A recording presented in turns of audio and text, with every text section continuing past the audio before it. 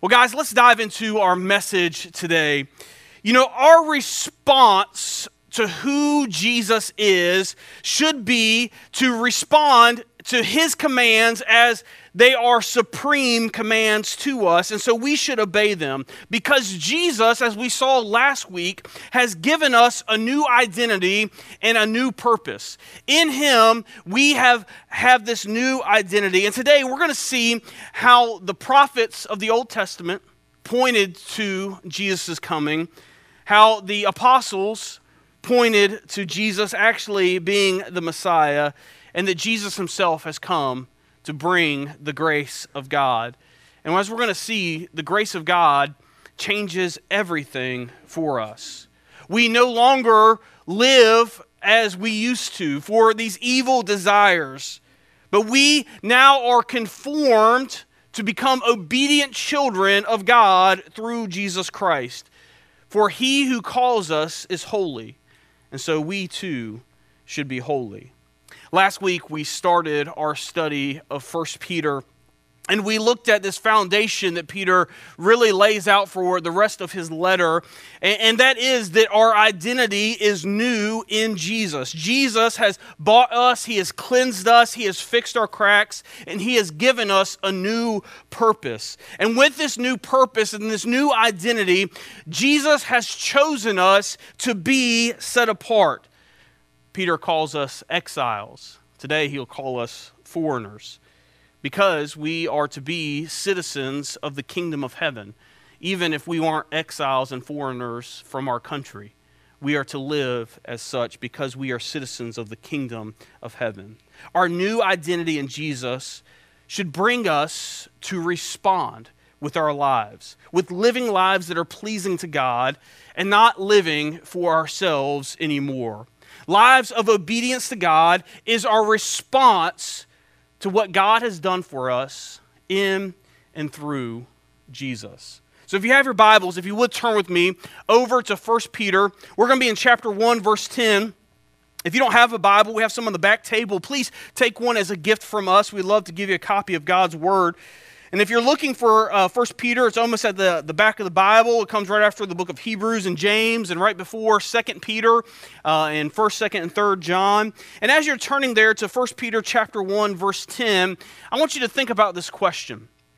How has Jesus changed your life? How has Jesus changed your life? Let's dig in to 1 Peter chapter 1. Read along with me in verse 10. Peter says, concerning this salvation, the prophets who spoke of the grace that was to come to you searched intently with great care, trying to find out the time and the circumstances to which the Spirit of Christ in them was pointing when he predicted the sufferings of the Messiah and the glories that would follow. It was revealed to them that they were not serving themselves, but you, when they spoke of the things that now have been told you by those who have preached the gospel to you by the Holy Spirit sent from heaven, and even angels long to look at these things. Let's pause there for just a moment. It's important for us to remember that this message that Peter and the other apostles have shared about who Jesus is and about what Jesus did and about what he came to do isn't something that they just made up. In fact, Jesus' coming and even Jesus' dying on the cross and raising from the dead was God's deliberate plan from the beginning. And in fact, the prophets of the Old Testament were looking for the coming Messiah. God's plan was revealed through the Old Testament prophets. And Jesus is a fulfillment of those promises. And I think it's important for us to remember as New Testament followers of Jesus. Sometimes I think as preachers and as Christians, I think sometimes we can focus on the New Testament, on this new covenant, and almost say that the Old Testament is out of date. We don't need that anymore.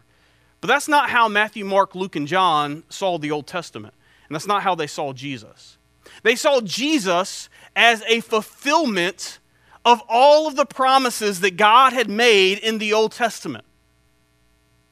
All the promises that God had made to Abraham, and to Isaac, and to Israel, and to all the others, to David. Jesus fulfills these promises. Jesus is the fulfillment of the Old Testament. And Peter points us to that fact here. He says the prophets of old, they searched intently for the Messiah. Now the word Messiah means the sent one of God, and that's the Hebrew word. Another word that we see that means the exact same thing is Christ. Messiah and Christ, they mean the same thing. Christ is the Greek word, Messiah is the Hebrew word, and both of them mean the sent one of God. And so Peter says, look, the prophets of old, they searched intently for the Messiah. They inquired about the coming of the Christ. They were longing to see the day that they were predicting that would happen.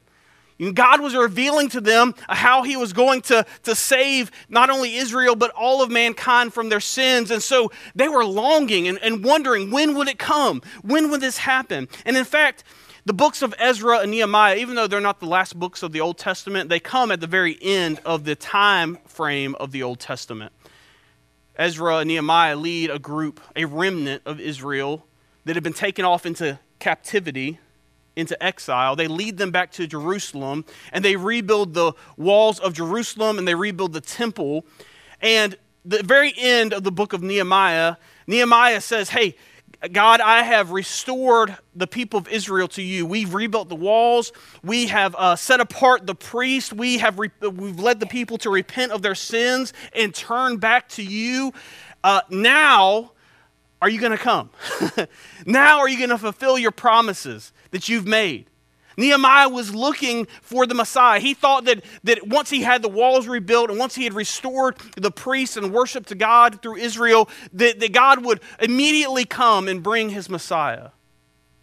But what we have is 400 years of silence from the end of Nehemiah's question to Jesus' coming. 400 years before Jesus would come and fulfill all the promises that God had made. There are 48 major prophecies in the Old Testament concerning the coming Messiah, and Jesus has fulfilled all of them. These prophecies are about the Messiah's coming, about his birth, about the way that he would live, about the things that he would do, even about his death, and even about his resurrection. And Jesus has fulfilled them all. The odds of that happening are something like 1 in 10 to the 157th power. Nearly impossible. But that's what God does. He does the impossible. Jesus said in Matthew 13, verse 17, he says, "For truly I tell you, many prophets and righteous people long to see what you see, but did not see it, and to hear what you hear, and did not hear it." Jesus tells his apostles that the prophets of old, they long to see this day coming. Peter says that the prophets of old, they pointed to this day. They longed to see God fulfill his promises in sending the Messiah. They knew that God was going to do something amazing. They just didn't know when he was going to do it. Peter tells us that the prophets pointed to Jesus' coming. And then he also tells us that there were preachers led by the Holy Spirit who pointed to Jesus of Nazareth being the Messiah. And those preachers are the apostles. And we talked about this as we studied the first couple of chapters of Acts, that we have what the apostles have taught. Their eyewitness accounts in Matthew, Mark, Luke, and John, and the rest of the New Testament give us the records of what they taught and what they saw. They pointed to Jesus being the Messiah, and they used the fact that he fulfilled the Old Testament prophecies to prove that Jesus was the Messiah. They proclaimed that Jesus came to bring God's grace to all people. And that's exactly what Peter did in the book of Acts on the day of Pentecost in Acts chapter 2. Now, we just looked at this a couple of weeks ago, but I think it's important for us to go back and see Peter's words in the context of how this plays out in God's plan that he made from the very beginning.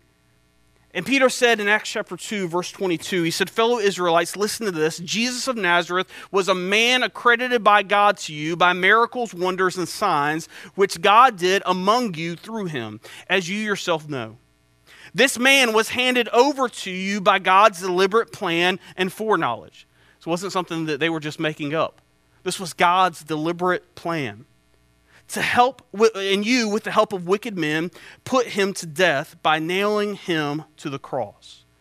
But God raised him from the dead, freeing him from the agony of death, because it is impossible for death to keep its hold on him. And then Peter goes on in his sermon on the day of Pentecost to share some other prophecies that Jesus fulfilled, like the prophecies of David. And then he declares this about Jesus in verse 32. He says, God has raised Jesus to life, and we are all witnesses of it. He has exalted him to the right hand of God. He has received from the Father the promised Holy Spirit and has poured out what you now see and hear. Peter tells us that the prophets of old pointed to Jesus' coming and to him bringing the grace of God, not just to Israel, but to all mankind. The apostles announced that Jesus was a fulfillment of God's promises in the Old Testament to bring the grace of God. This is the gospel. This is the good news of Jesus.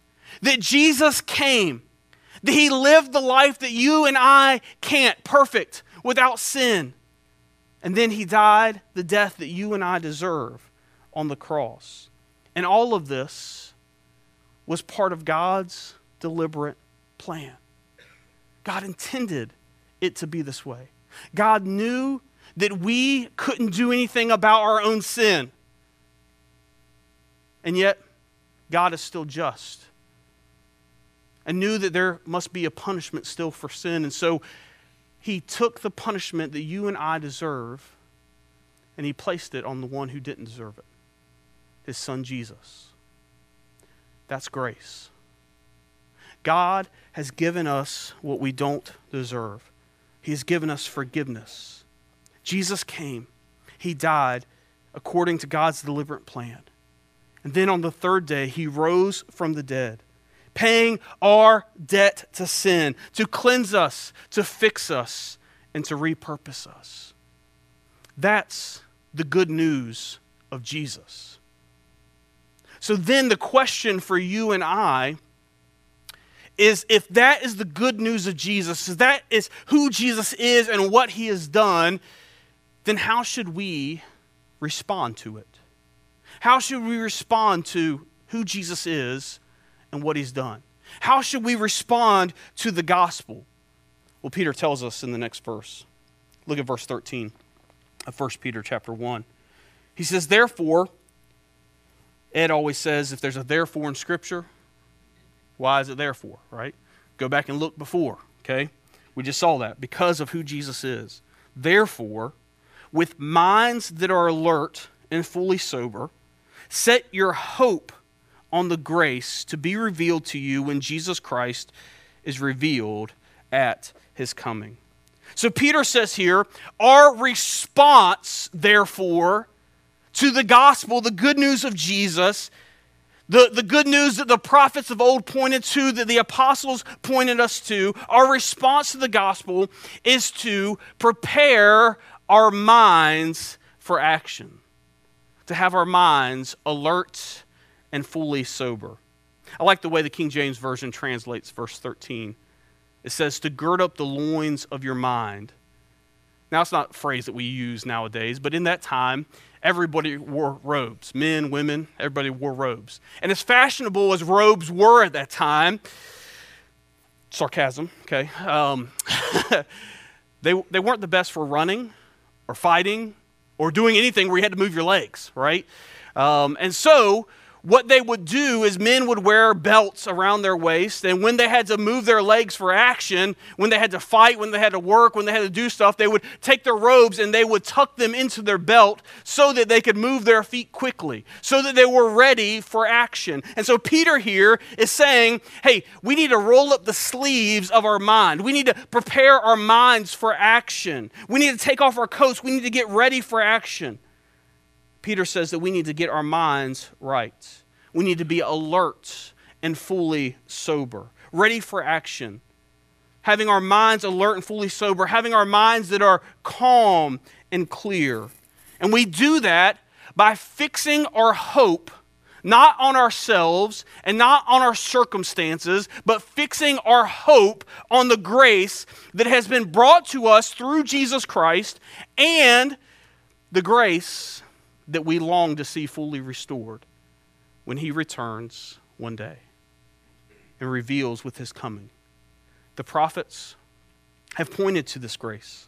The apostles announced this grace. Jesus brought this grace. It has been revealed by him to us. So, let's get our minds ready for action. So how do we do that? How do we get our minds alert and fully sober? How do we get our minds ready for action? How do we gird up the loins of our mind and prepare them for action?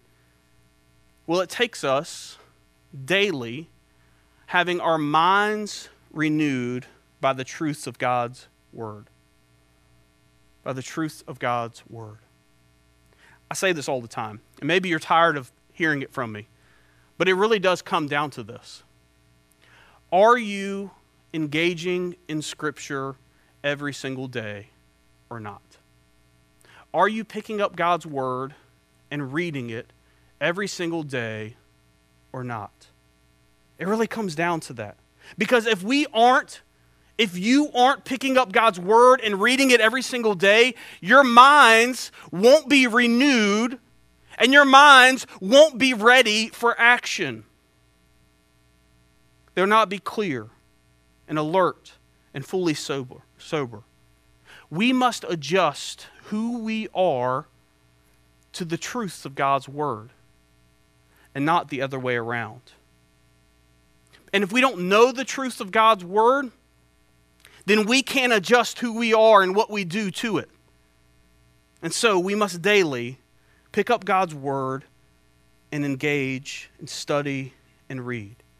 Here at Journey Church, we say it like this. We say that we grow by studying the Bible together. We increase our desire to know the inspired, inerrant word, but we don't just stop with knowing it. But we know it so that we can humbly obey its truth in everyday life. This is how God grows us. This is how God transforms us, by us daily examining his word. In fact, that's one of our goals here at Journey Church, to be like the Bereans. The Bereans in the book of Acts, they were of noble character because daily they were examining Scripture. And we've said that we want to be a people who are daily examining God's word.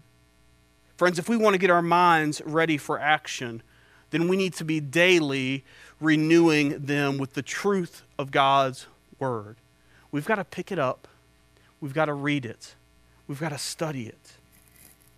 I've shared these stats before, but I think they need to be shared again. It's found that someone who engages in Scripture at least 4 times a week or more, these things are true about them.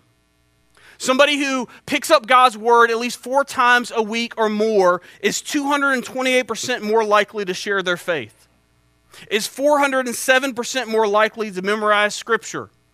Someone who picks up and studies and reads God's word at least 4 times a week is 30% less likely to feel lonely, 32% less likely to be angry, 40% less likely to be bitter, 57% less likely to struggle with alcoholism, 59% less likely to view pornography, 60% less likely to feel spiritually stagnant.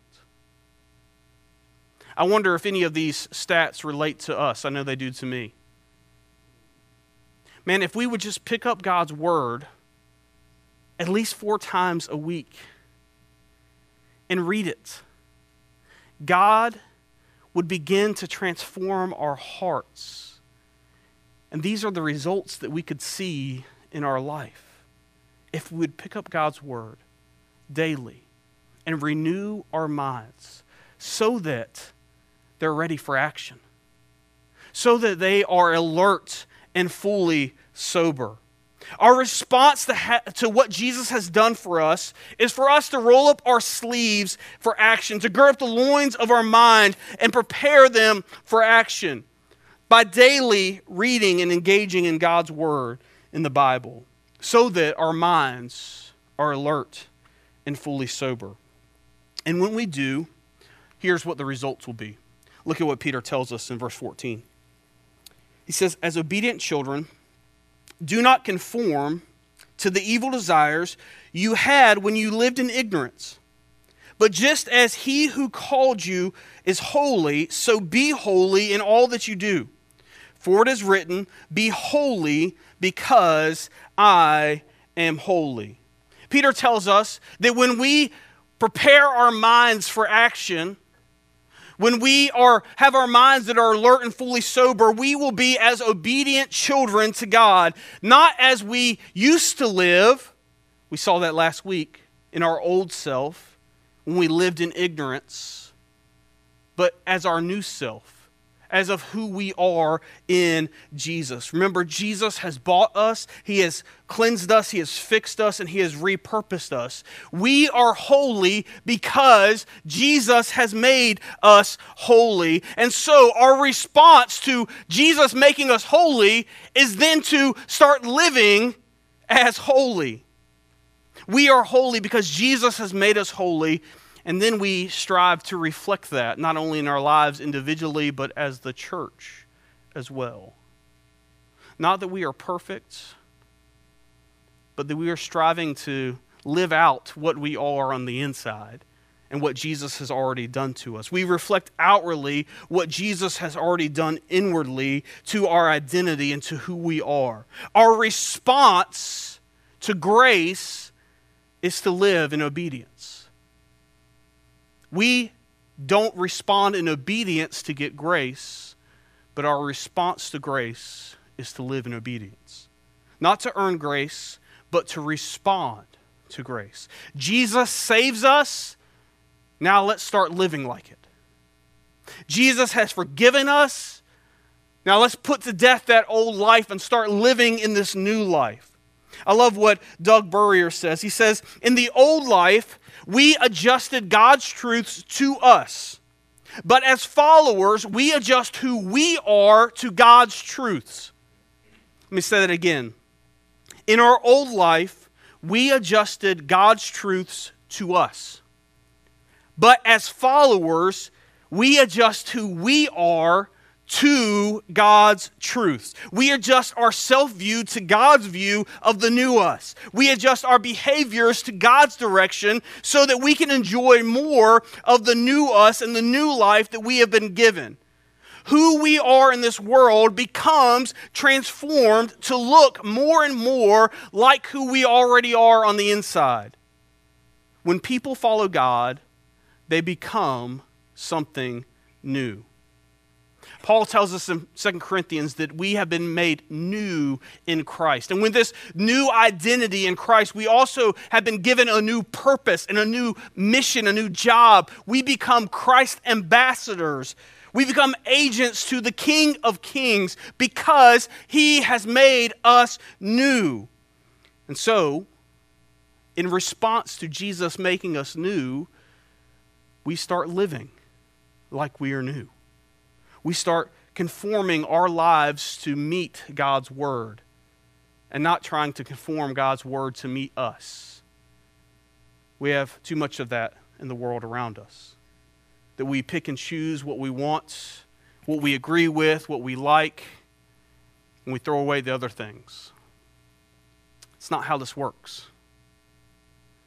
We are to be transformed and changed by what God has told us.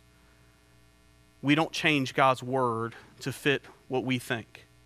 We change what we think to fit with what God has said. This is who we are. So let's start living like it. We live in obedience and response to the grace that God has given us through Jesus. First, to bring honor to God, to live lives that are pleasing to him. And then secondly, as Peter is going to share with us in the weeks to come, in order to set an example for others so that they too will learn to glorify God through our good deeds. Don't let your character be molded by the desires of your old ignorant way of life, but rather let your character be formed into the example that Jesus has given us with his life. Look at verse 17 in 1 Peter. He says, since you call on the Father who judges each person's work impartially, live out your time as foreigners here in reverent fear. For you know that it was not with perishable things such as silver or gold that you were redeemed from the empty way of life handed down to you from your ancestors.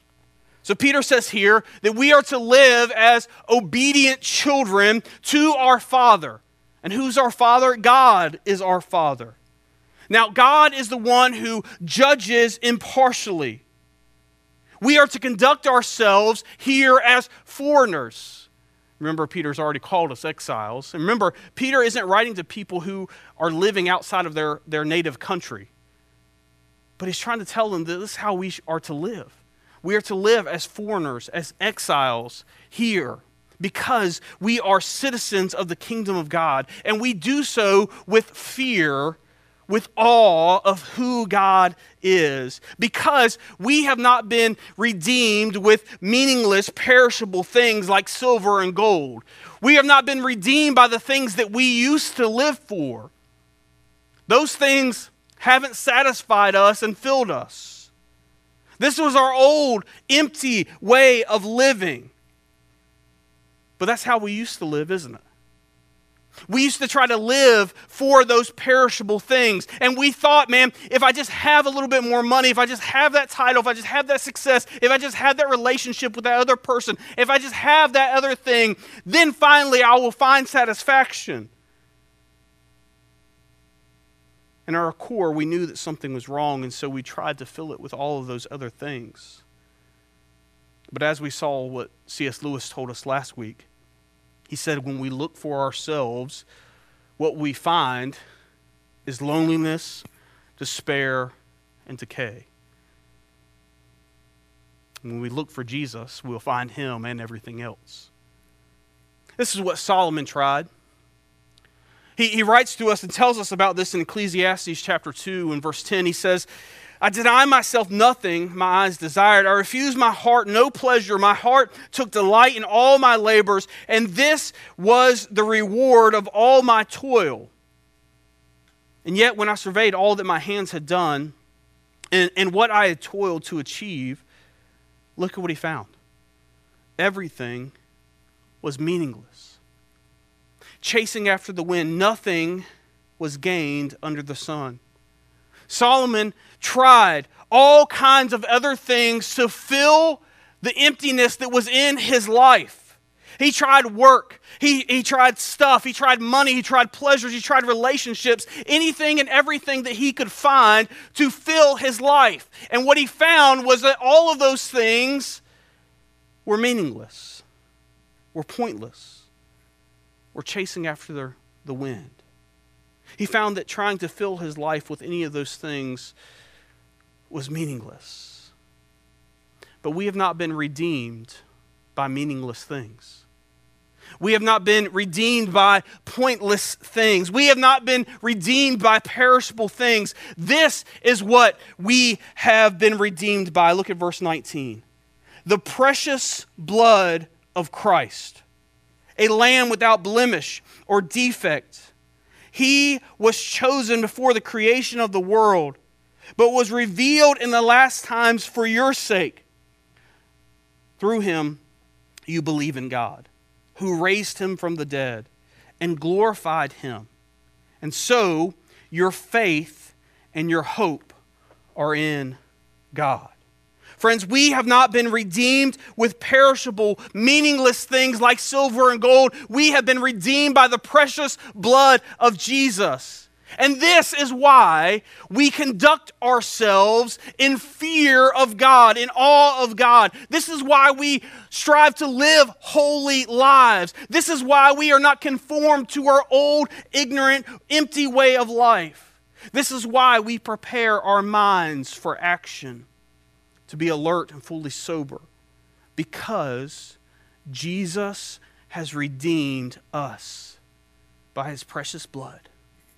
He has given us life and forgiveness by his sacrifice, by his precious blood, his unblemished blood, by his spotless blood.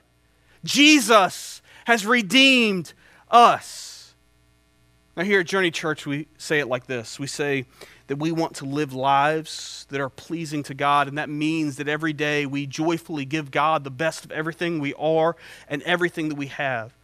We trust that Jesus is all that we need, and we are transformed by who He is and what He has done. Our response to the grace that God has given us through Jesus is to live lives that are pleasing to Him. And that means that every day we are giving Him the best of everything that we are and everything that we have, not just on Sunday mornings, but every single day of our lives, giving Him the best of everything that we are because of who He is and what He has done every day, being transformed by Jesus to bring honor to God, to live lives that are pleasing to God every day with everything we are because of what Jesus has done for us. The prophets of the Old Testament, they searched and they pointed to Him. The apostles came and they preached Him. Jesus came and He brought us the grace of God because Jesus has given us everything.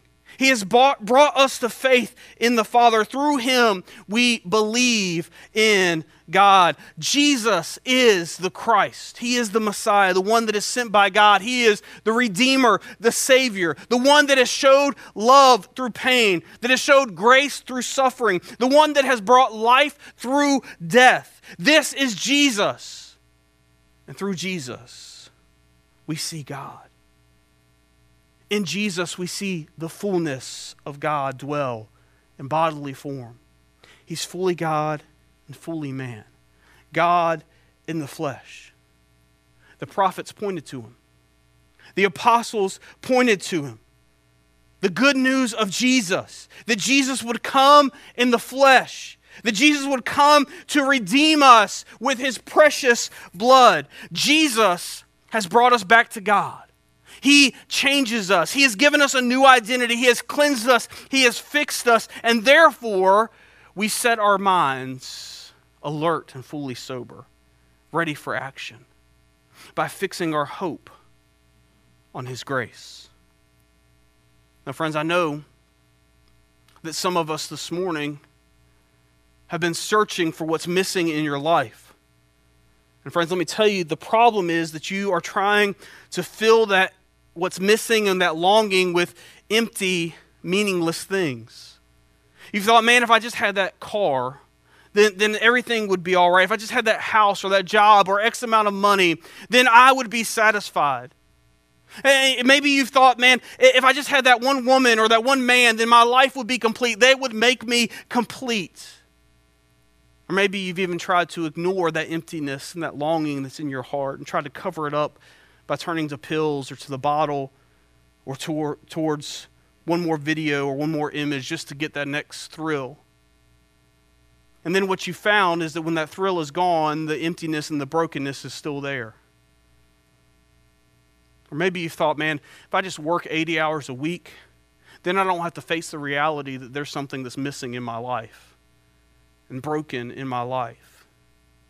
It's Pascal who said this. He said that there is a God-shaped vacuum in the heart of each man which cannot be satisfied by any created thing, but only by God the Creator, made known to us through Jesus Christ. Friends, I want you to know this morning that nothing will satisfy you. Nothing will fill that vacuum of that God-shaped hole that is in your heart. No created thing, no amount of money, no matter relationships, no matter anything else will fill that God-shaped vacuum. Only God the Creator can do that through the blood of His Son Jesus. So won't you come today? Won't you come and be redeemed by His precious blood? Come and believe in Jesus.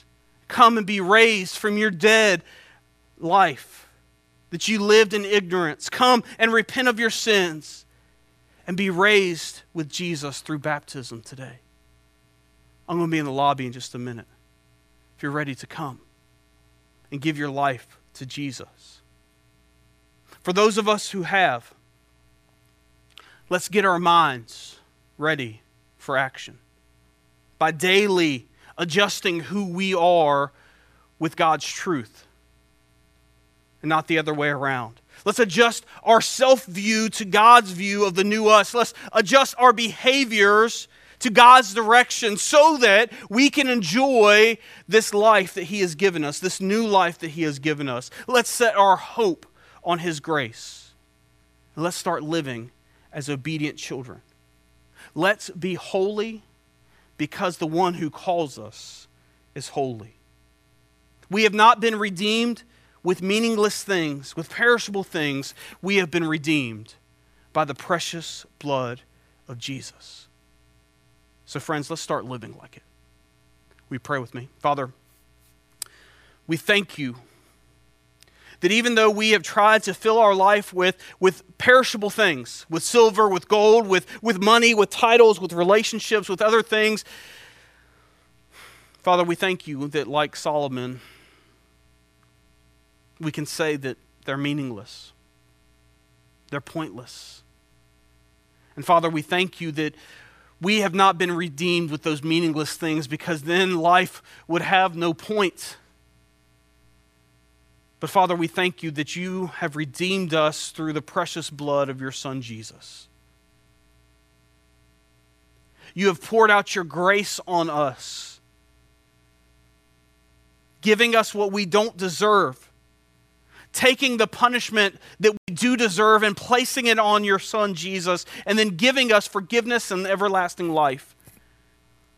The opposite of what we've earned. Father, we thank you for your grace because it changes everything for everyone. Father, if there are those that are listening this morning who are far from you, would you call them to yourself today? Would you lead them to put their faith in your Son Jesus and lead them to repent of their sins and meet you in baptism? And Father, for those of us who have, would you help us to get our minds ready for action by having them daily renewed by the truth of your word? Because, Father, we know that if we are daily renewing our minds, then our hearts will follow after. And when our hearts follow after, then our lives will begin to be lived in obedience to who you are and what you have called us to be and do. Father, you have made us new, so help us to start living as your new creation.